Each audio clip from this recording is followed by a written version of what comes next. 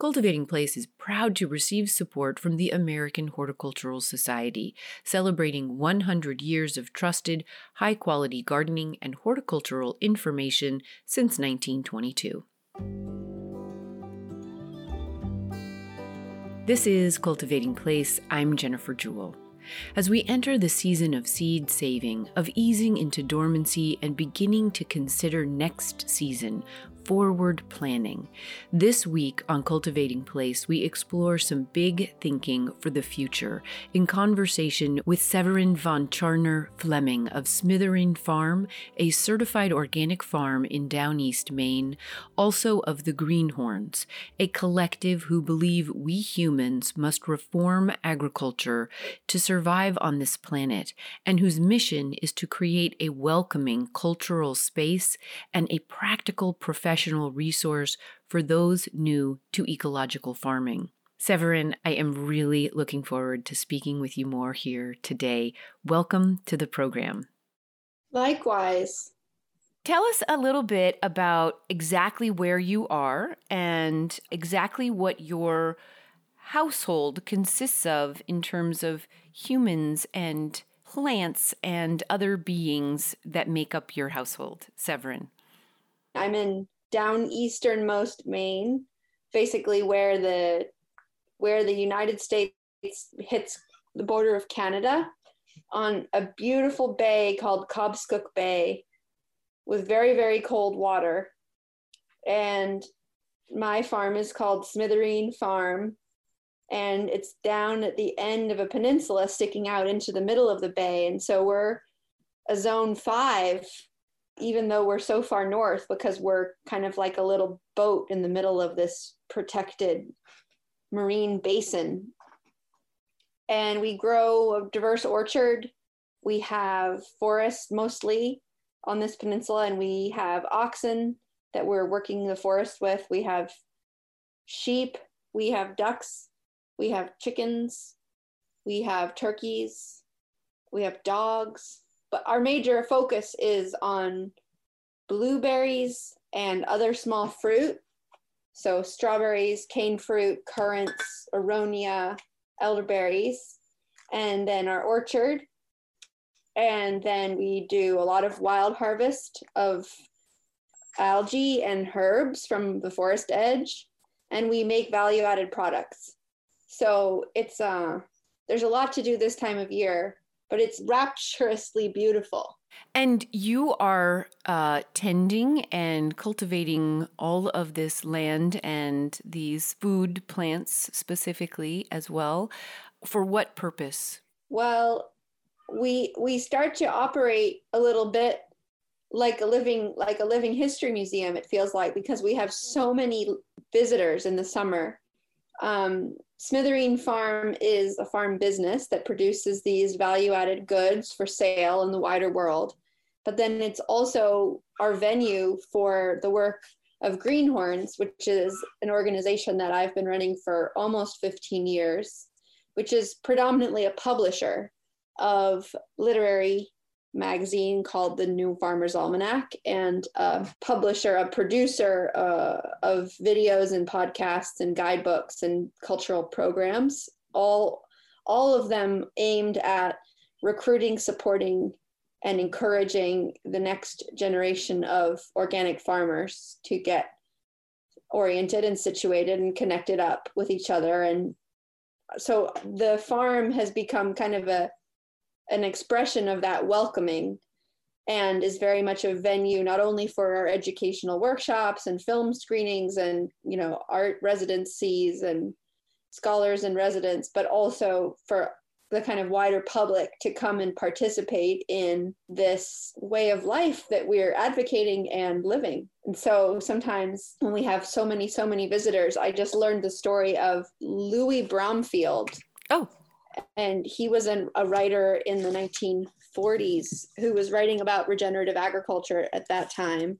And this question of, what kind of institution allows for what kind of work is quite a good question. And then even what are the configurations and social formats that are conducive to the project that we'd like to undertake?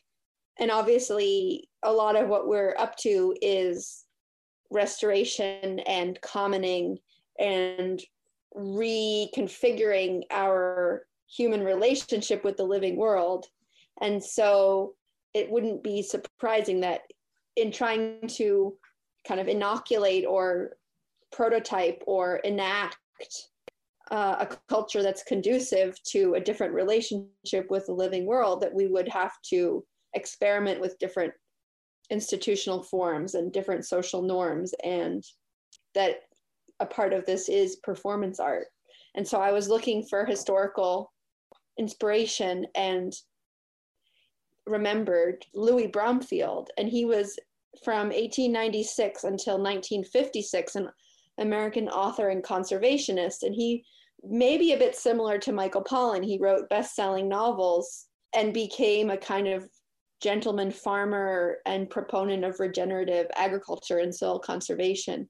And he had an experimental farm called Malabar Farm in Ohio, and he just hosted people from all over the world and had kind of performance art at his farm. So anyway, I'm going to tell all my arriving summer interns and helpers and collaborators about Louis Bromfield, because I feel like it will help them not be exhausted by all the humans who come and want to see and watch and experience this place, because it's quite a lot going on. Yeah. And a lot of hunger and interest right now, I think, for this kind of engagement and model.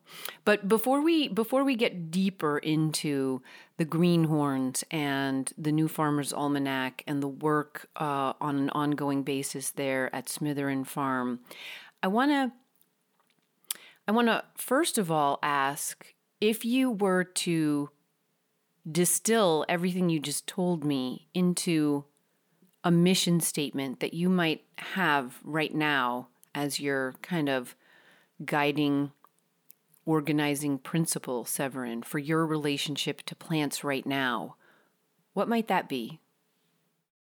Well, ultimately, it's about authoring one's own experience in the world and participating in one's own survival in the world and regaining contact with a living world on a daily basis.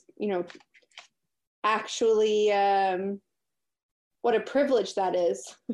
And what a deep critique of the whole capitalist system to meet more of one's needs on terms that one defines. And obviously, we're living inside of structures, settler colonialism, private property, late stage capitalism, a marketplace that undervalues human labor and natural resources, all of which challenge that fundamental equation of humans living on a living planet. But even with all those constraints, if we work hard and we figure it out and we configure ourselves kind of like a punk rock monastery / motel, I'm hoping that we can have this particular kind of freedom. So we put ourselves. So why are we doing it this way? Well, we put ourselves at the edge of the forest, at the edge of the region, in a very poor, very remote, very wild place.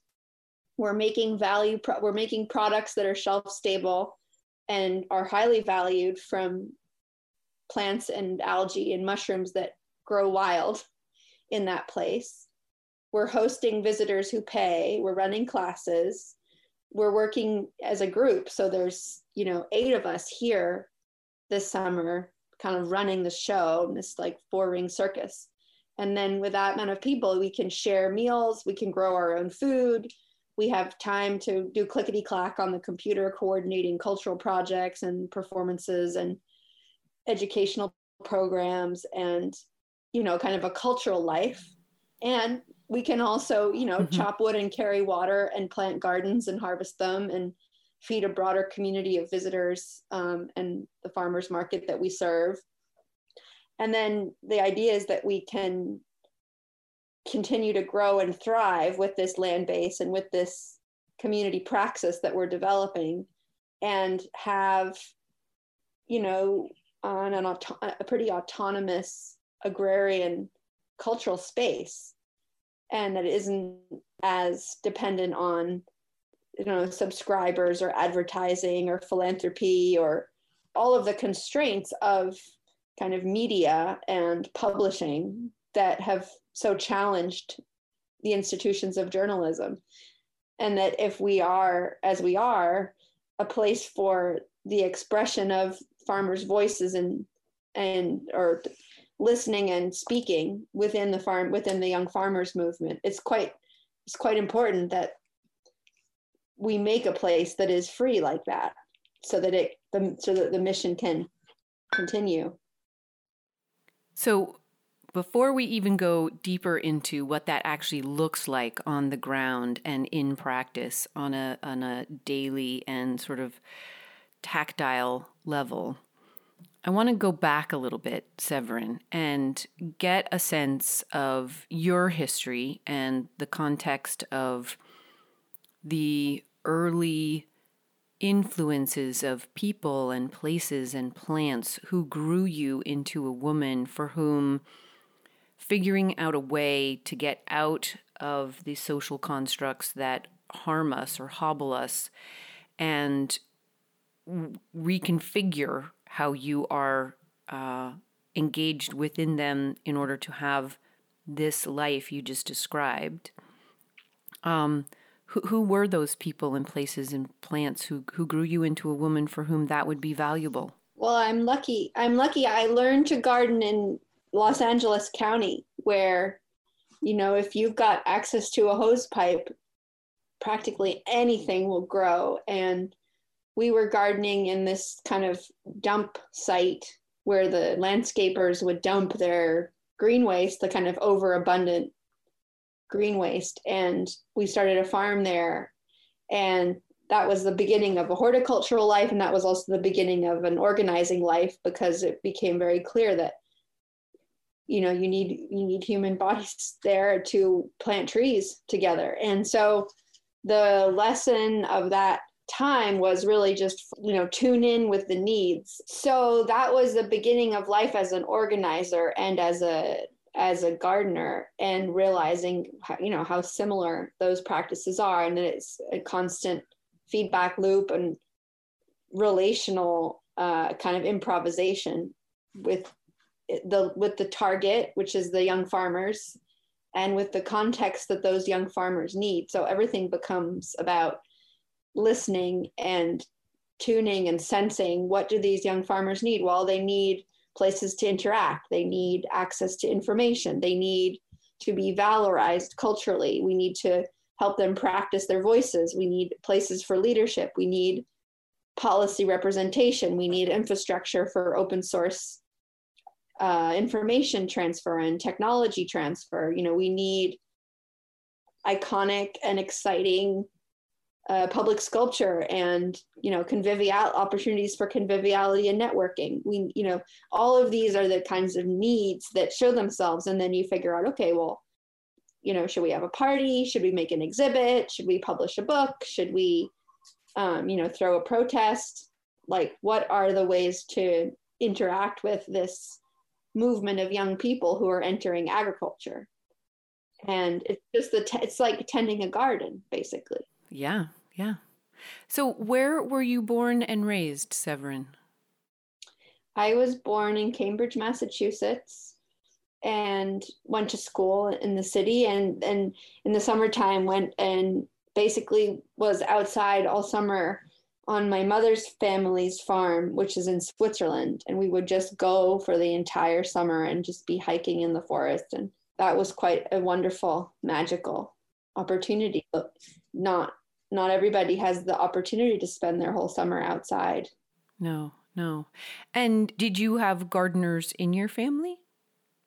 I think my grandmother was a very avid gardener, but not really directly. Like that wasn't, the gardening didn't come matrilineally. I mean, both of my parents are urban planners. My childhood was spent exploring public art and placemaking and public commons and street furniture and franchise design, and like identifying the urban center and the civic buildings and landscape, townscape, particularly of historic places that we're working to preserve their historic qualities. Oh. So, not very farmy, really, but structural, yes, and purpose-driven. And I grew up with my parents running an institute in the basement of the house.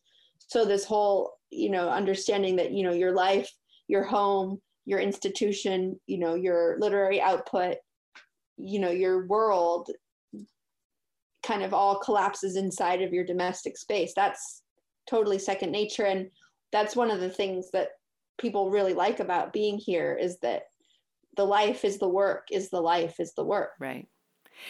So how do you get from Cambridge to Los Angeles and that first hose pipe that fed your first green beings, Severine?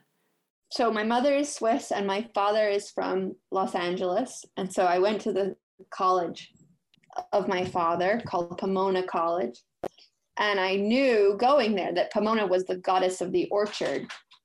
And so when we went there, we went to visit the botanic garden, as I always do, and learned about all these glorious native plants of California, which, is one of the world's coolest floristic regions, and saw this kind of native area of the campus. And so then I would go running in that area, and I saw that there were some guys who were planting an orchard. They had been informed by the principles of permaculture. And so I was very attracted to that. And I started showing up every single day. And it didn't take very long to, become the one who was organizing the hose pipe and organizing the tree deliveries and interacting with the, college administration and the insurance and all the things. And then, of course, because the college was called Pomona, goddess of the orchard, and, we all felt very excited to be able to plant, and in such a fast growing climate, the kind of metaphoric life of that garden, and that garden as, as a podium, as a curriculum, as a place of pedagogy, as a place for performance, that was all, very fecund. And the garden is still there and it's lovely, but it's a different thing to go into a garden than it is to make a garden. This is Cultivating Place. Severine von Tscharner Fleming is a founder and member of the Greenhorns, and founder and contributing member to the New Farmer's Almanac, collectively envisioning and growing a more fertile future through reforming both ag and culture. We'll be right back after a break. Stay with us.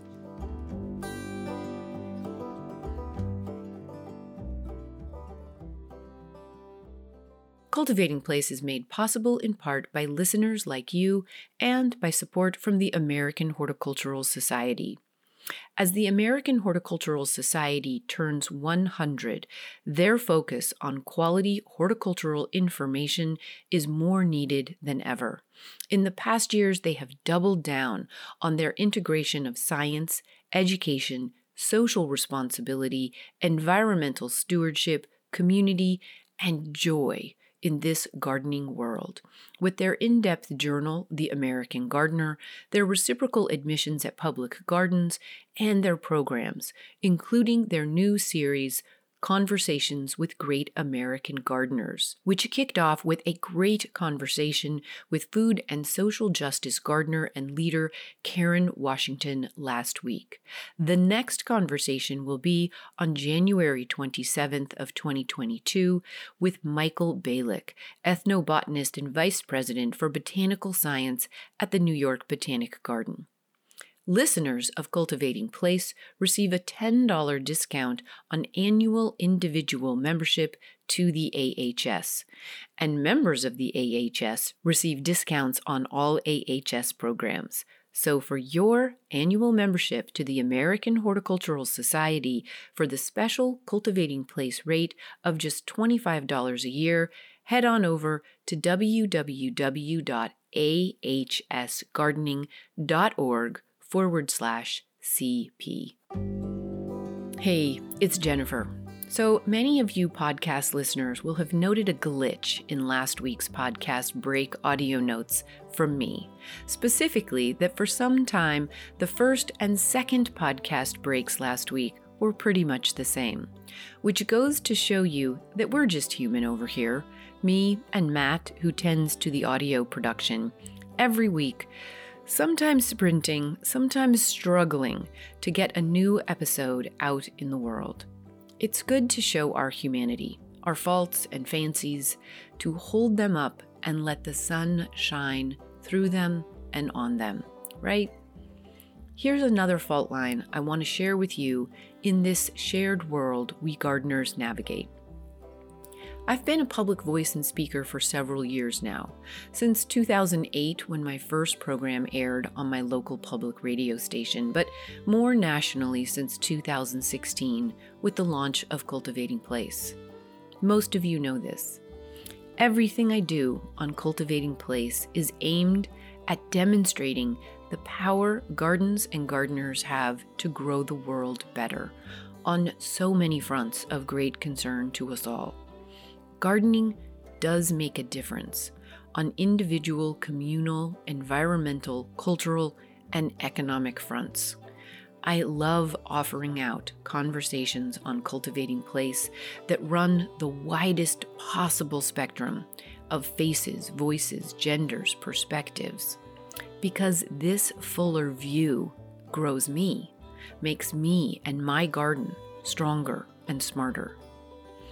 Recently, I engaged in a conversation on social media with several others about our shared disappointment that the fall speaking roster at one of our major botanical institutions in the U.S. was once again featuring all white faces.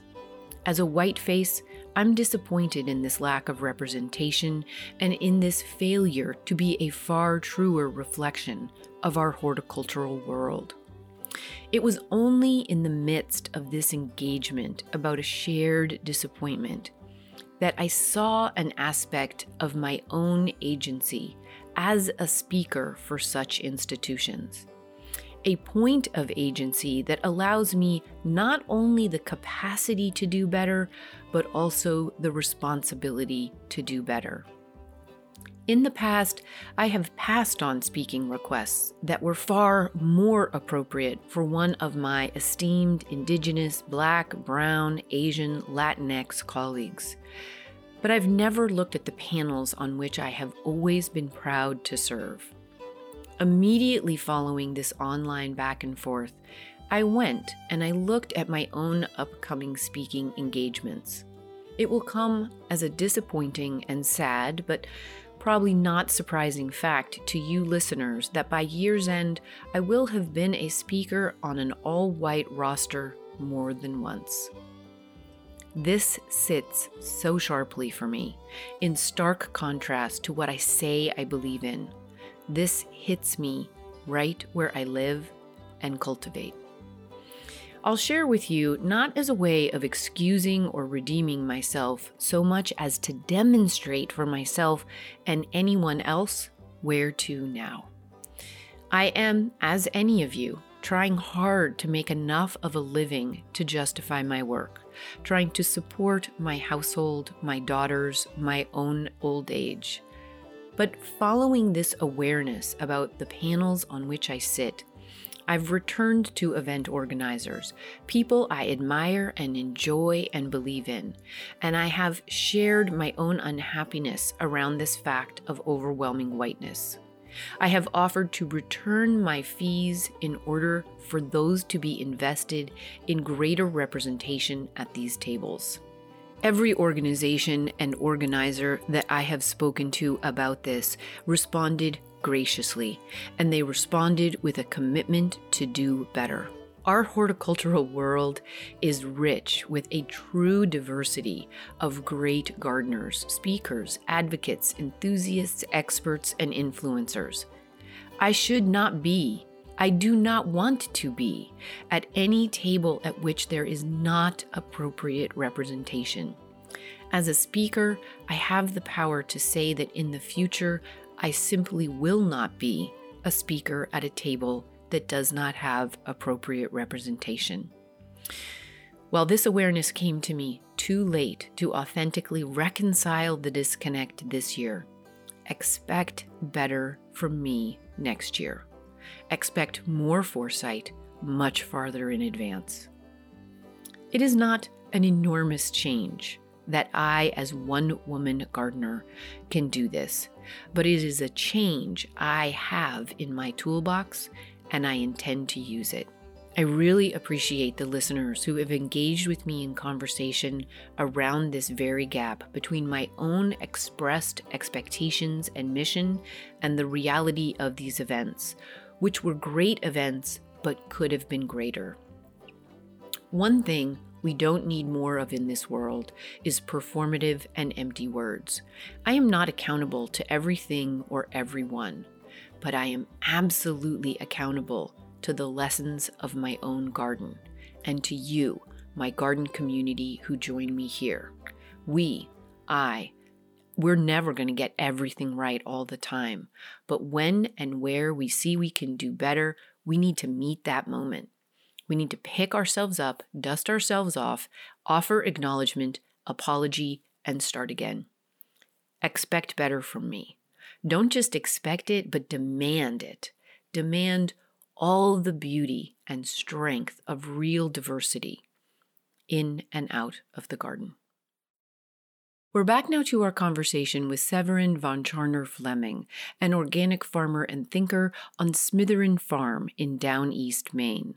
As an organizing member of the Greenhorns and the New Farmer's Almanac, Severine thinks big about how differently our future could look from the past centuries of climo, politico, econo, and now corona chaos.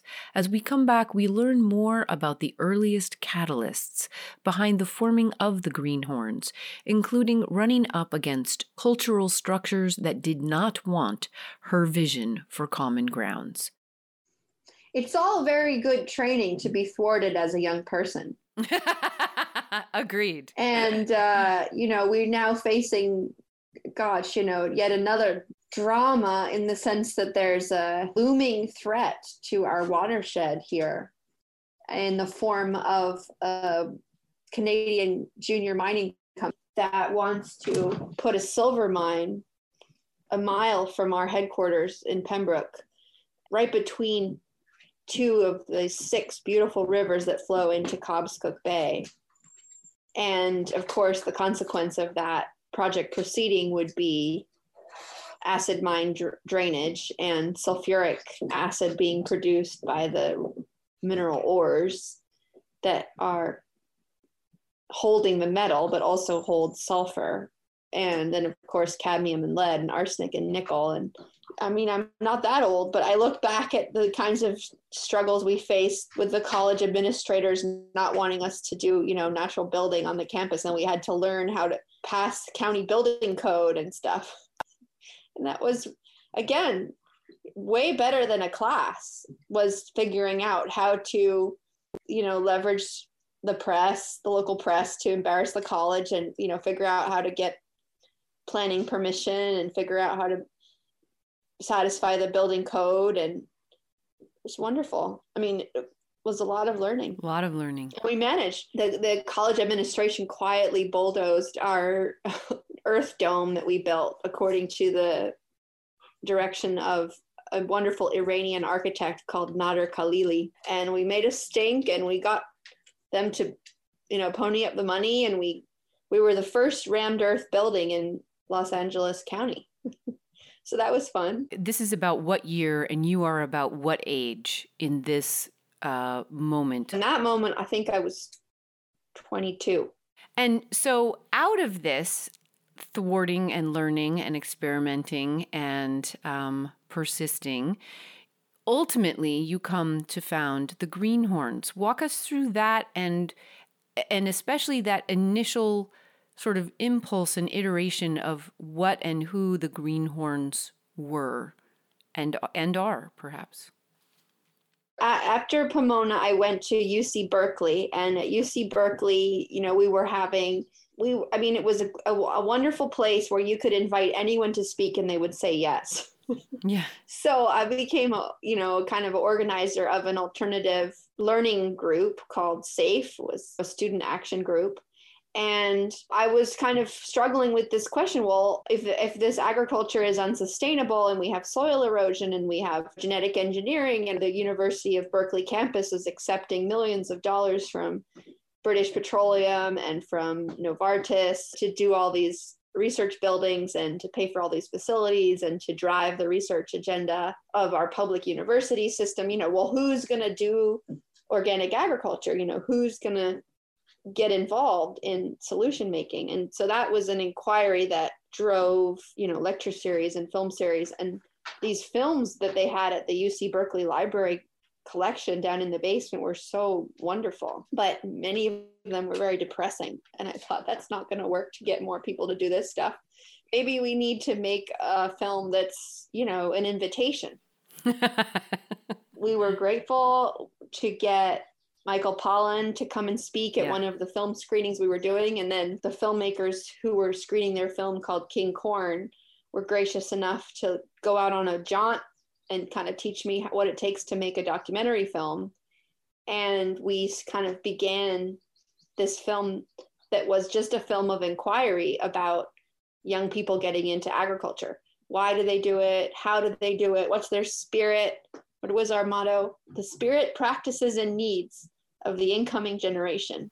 And just really a very, very simple inquiry, which is, who's doing this? Why are they doing this? How are they doing this? What obstacles do they face? And basically that's been the film, books, policy coalition, mixers, radio, interview. It's all just similar, same. It's the same thing is, who are these people? What do they need? Where are they going? What can we work on together? Yeah. And so it starts with this initial sort of seed film, and it grows into a bigger thought and form. Talk about that arc that develops and ultimately starts to be the catalyst for even this greater manifestation of it with community, with parties, with the that you referenced earlier, with exhibits and the podcast. And I forget which order they come in, because there's the podcast and then there's the New Farmer's Almanac. And so, yeah, I'd love to flesh out the rest of how the Greenhorns. It's a little bit like lupins. This time of year, the lupins are out now, and they're kind of fractal. And I feel like that's a bit I resemble that remark. And the projects are super generative, and they kind of spit out a lot of puppies, so you start having a social context, and then you start having literary output, and then you start having more voices, and then you start doing radio, and then you realize that we need to have policy change. So then you start having, state-based coalitions, and then that turns into, we need a federal policy platform. And then that turns into, and then it turns into, the big struggle we have is that in other countries, young farmers are much better supported. Well, let's get the data to show what the needs are. Okay, well then let's do a research project. Okay, well then now that we know that land access and student loan debt are the biggest impediments for young people getting into agriculture, what would we do to address those concerns? And how would we get debt relief? And how would we change the systems of land access and the norms of tenure? Okay, and then how would we conceptualize the most kind of ideal conditions for young people farming? And how would we enact that as a kind of exemplary performance of land reform in the imagination of the larger movement? Well, that becomes agrarian trust, which is it's performance art in land reform. And it's cultural practice of land commoning, as well as being a community land trust that's in 11 states. Again, all of these projects are interrelated. They all revolve around organic agriculture and community food security and diverse agroecological food systems. And they are in relationship with the actors and the drivers and the kind of quandaries of the people who are actually working. Right. There's something very reflective about that fractal comparison that you just made to not only the form of your collaborative social work, but also to the natural processes of a garden or a farm or an individual plant, as you say. And the project and community put on certain things like the podcast and then the New Farmer's Almanac. Talk to us a little bit about the podcast and what it was and if it will be again. For 9 years, I did a weekly podcast and then started a farm and kind of said, well, something has to give. So I stopped doing it. And then because of COVID, we couldn't hold workshops. Right. So we decided to make kind of a multimedia learning platform instead. Just a little multimedia learning platform. And also because of this understanding that we needed to be reaching younger kids. Yeah.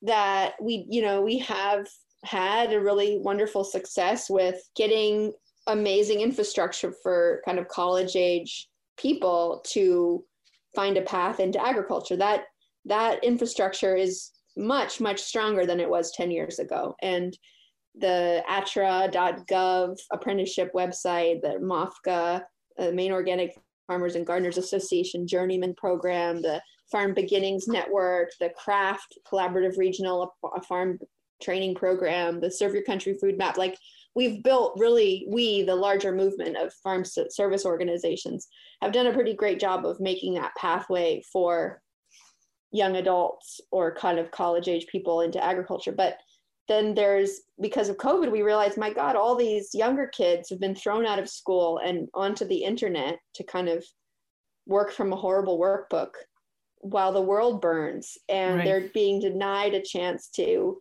participate in their own survival. And they're drowning in abstraction and digital, identity politics, emoji kind of. It's like an emoji Nintendo game against their soul. Yeah. And they're just denied the opportunity to be in an inquiry because it's all just getting rammed down their throat.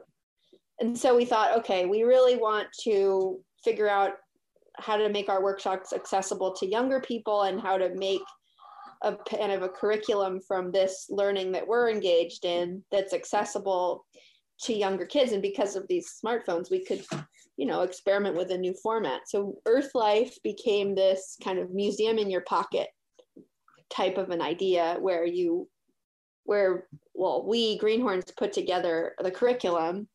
The first one was called Fish. And then the second one is called Berries.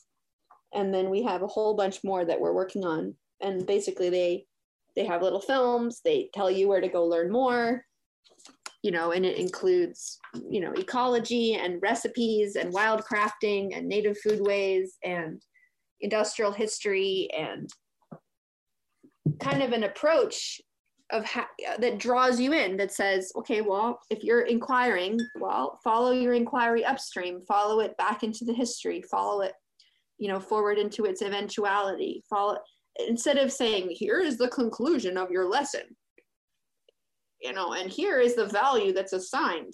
And I think that the consequence of COVID in my estimation, and I have a lot of hope for this, is that there'll be a lot more humans interested in educational reform because they've experienced the kids in the house being so pissed off. This is Cultivating Place.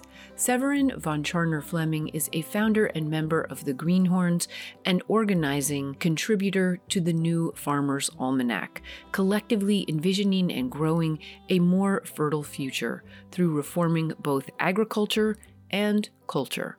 We'll be right back after a break. Stay with us.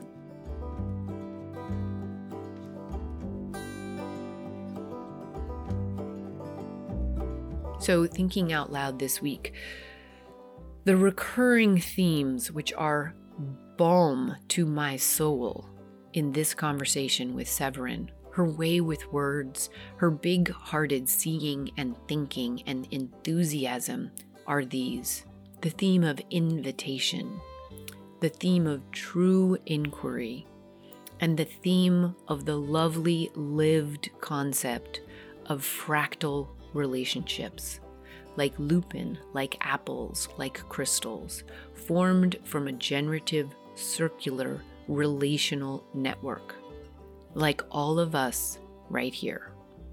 Keep growing, my friends.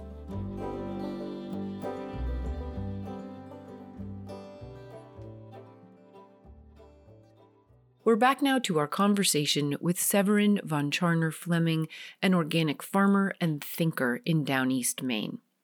As we come back, Severine shares the earliest vision behind the New Farmer's Almanac and ultimately envisions a newly reformed CCC and how all of life relates to the structure of seaweed. The first almanac grew up because I was rifling in the stacks of the Prelinger Archive in San Francisco, which is a kind of a community workshop for history and futurism. And it's a workshop, it's a library that is made available to the public certain days a week, and where people can come and research subaltern histories and reform movements. And, you know, it's got feminism, it's got the history of technology, it's got land use, mining, natural history. It's a really wonderful place. So there I was in the stacks in the Prelinger Archive looking at this newspaper, which was basically a place, a formative thinking spot where soil conservationists and ecologists and kind of restorationists like Louis Bromfield were talking with one another about how this country critically needed to focus on the health of its soil and of its working lands.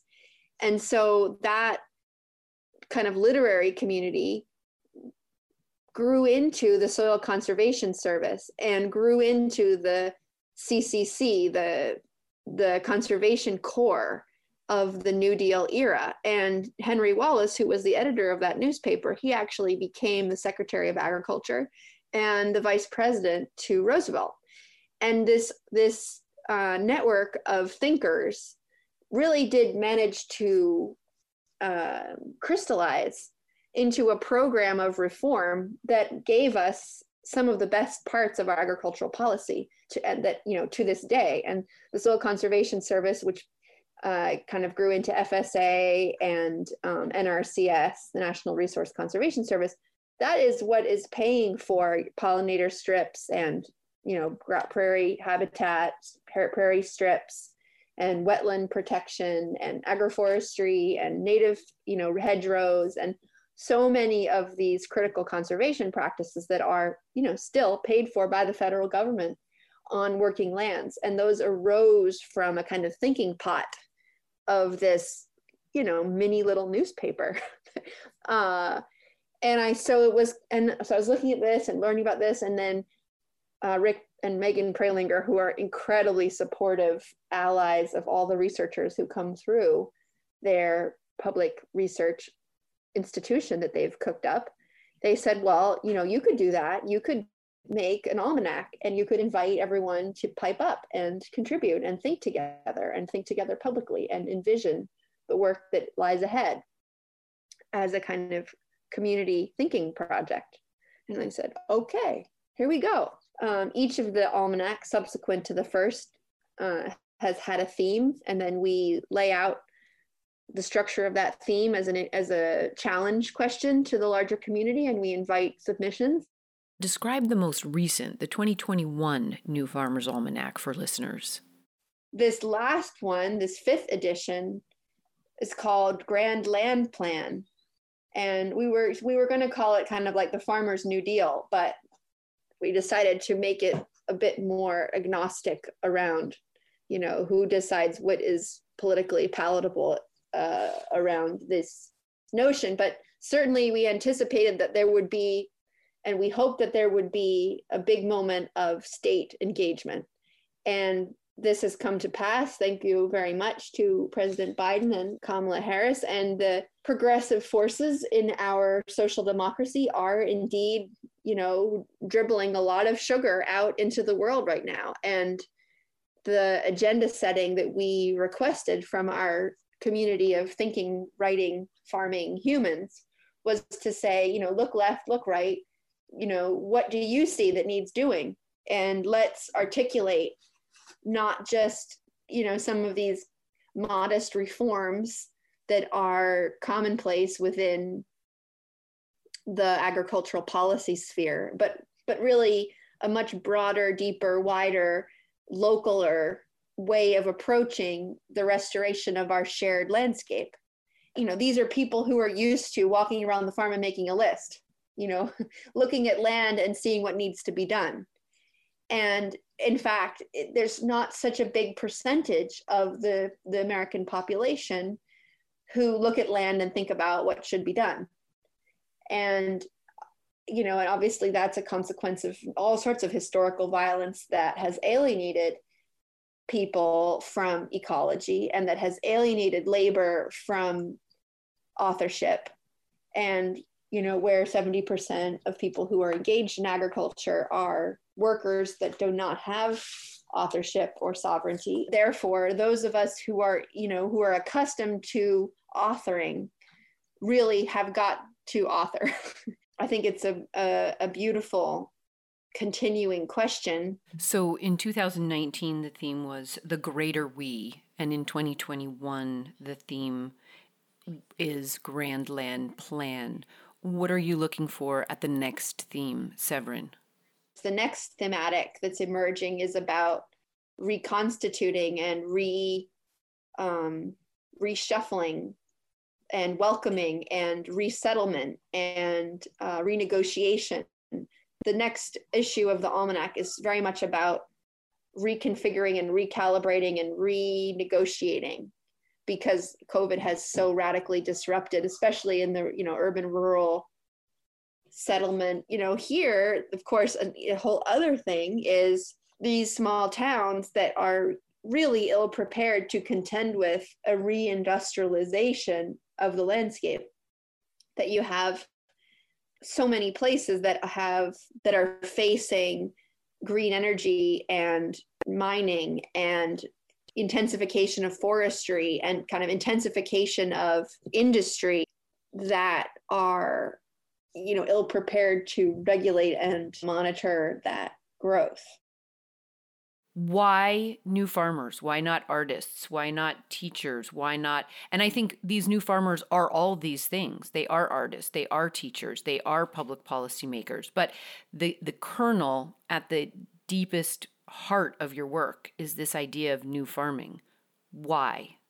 I think about the visual metaphor I would invoke is of cell membrane. And the cell membrane is made of, has a lipid layer. There's an enclosure, and that separates out from in. And that is the being. The being is inside, and the context is outside. And that our project is to kind of be like an active sodium pump, bringing material in. That we're recruiting energy into the cell, and we want to grow the vitality of this being. And the being is a new culture. The being is that agriculture, you could say, is the beginning of what led to industrial, what led to modernity, metallurgy, the internet, outer space, virtual reality, and extractivism, venture finance, and, the verge of collapse. You could also say that agriculture is likely to be a portal through which a new culture that operates on different terms might emerge. And so why focus on new people being acculturated into a culture about survival, and a culture about regeneration, and a culture about autonomy, self-determination, diversity, resilience, enjoyment, sex, that's juicy. So I think we're focused on the input. We're focusing on growing, bringing in.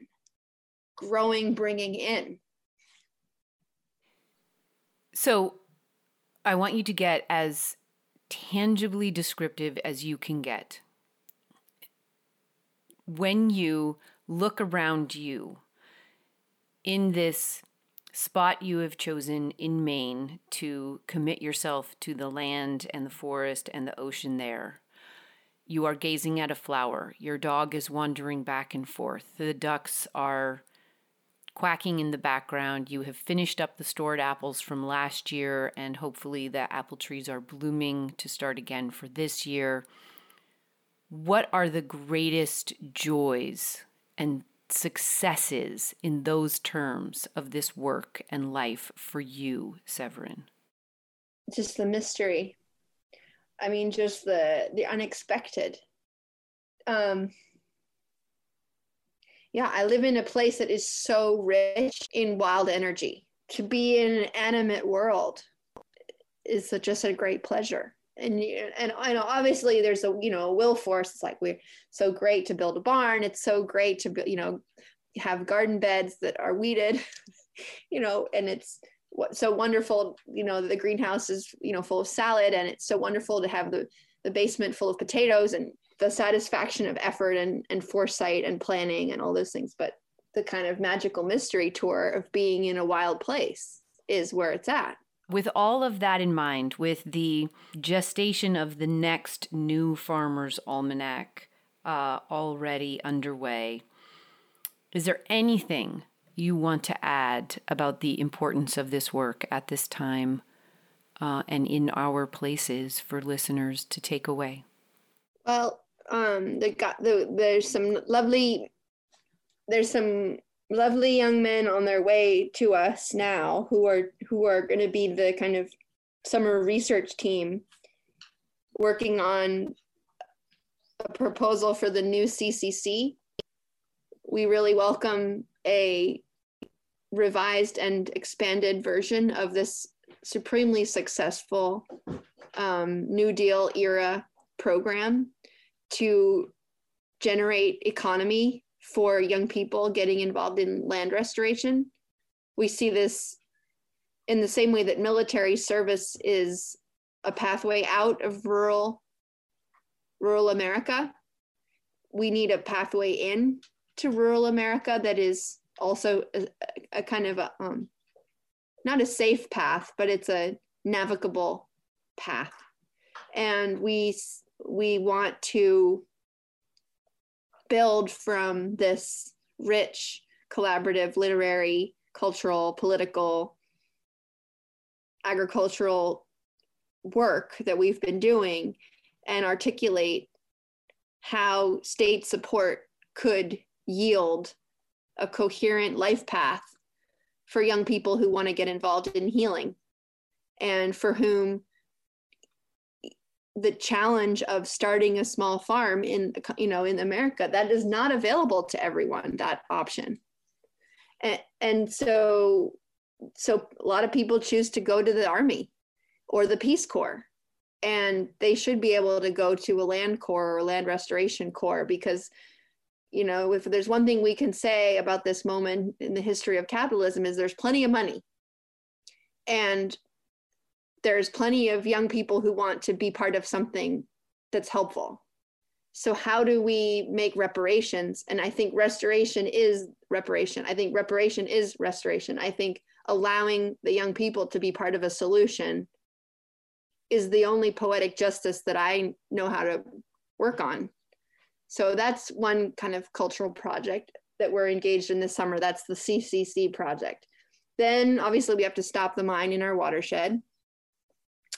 And then we have another project, which is called Seaweed Commons, which is like an international learning community of small scale seaweed people and people who think alongside the seaweed and who are interested in the seaweed. And the seaweed is very similar actually to this question of civic, like again, this fractal quality is infuriating to people who want to put us in a box, but I'll talk about seaweed in the same way that I would talk about civic architecture, that it's habitat for a certain kind of relationality, and that it's the enabling context for the whole trophic cascade.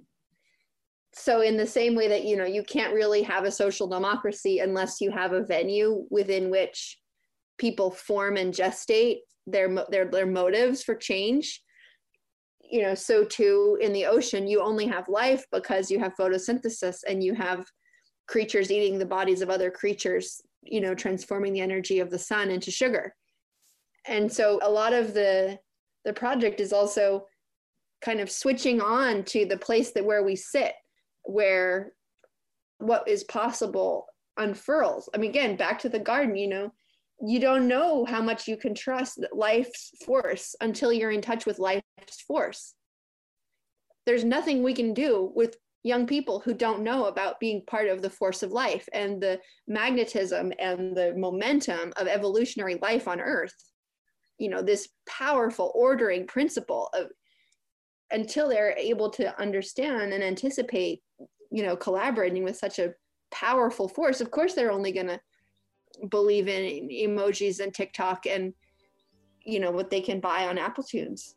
That project of the civic halls and the Seaweed Commons are both basically about relating to the understory of an eventuality.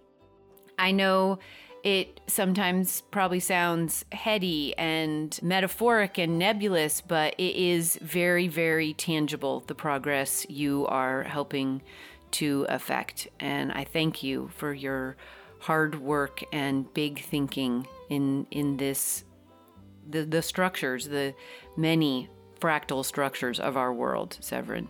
The many fractal structures. Thank you for the time. I look forward to inviting you here someday. Thank you for taking the time to share and to be a guest. Thank you for taking the time to listen. Severine von Tscharner Fleming lives on Severine Farm, a certified organic farm in Down East, Maine. She is a founding organizer of the Greenhorns, a collective who believe we humans must reform agriculture to survive on this planet, and whose mission is to create a welcoming cultural space and a practical professional resource for those new to ecological farming. Join us again next week when we're joined by gardener and chef Dave Smoke McCluskey, an Indigenous foods educator and member of the Mohawk Nation who wants you to think about the history of the ingredients in your meals, including those originating from the Native American lands we in the U.S. live on. According to the North American Food Systems Network, Dave's quest for flavorful, real food stems from one simple yet elusive question of his people's past. What has been lost? Listen in next week. Cultivating Place is a co-production of North State Public Radio. It is made possible by listeners just like you at cultivatingplace.com and by support from the American Horticultural Society. To read more about and see many images from Severine, the Greenhorns, Severine Farm, and the New Farmer's Almanac, head over to cultivatingplace.com, where you will find this week's episode show notes under the podcast tab. The Cultivating Place team includes producer and engineer Matt Fiddler and producer and development director Sarah Bohannon. We're based on the traditional and present homelands of the Mechoopda Indian tribe of the Chico Rancheria. Original theme music is by Ma Muse, accompanied by Joe Craven and Sam Bevan. Cultivating Place is distributed nationally by PRX, Public Radio Exchange. Until next week, enjoy the cultivation of your place. I'm Jennifer Jewell.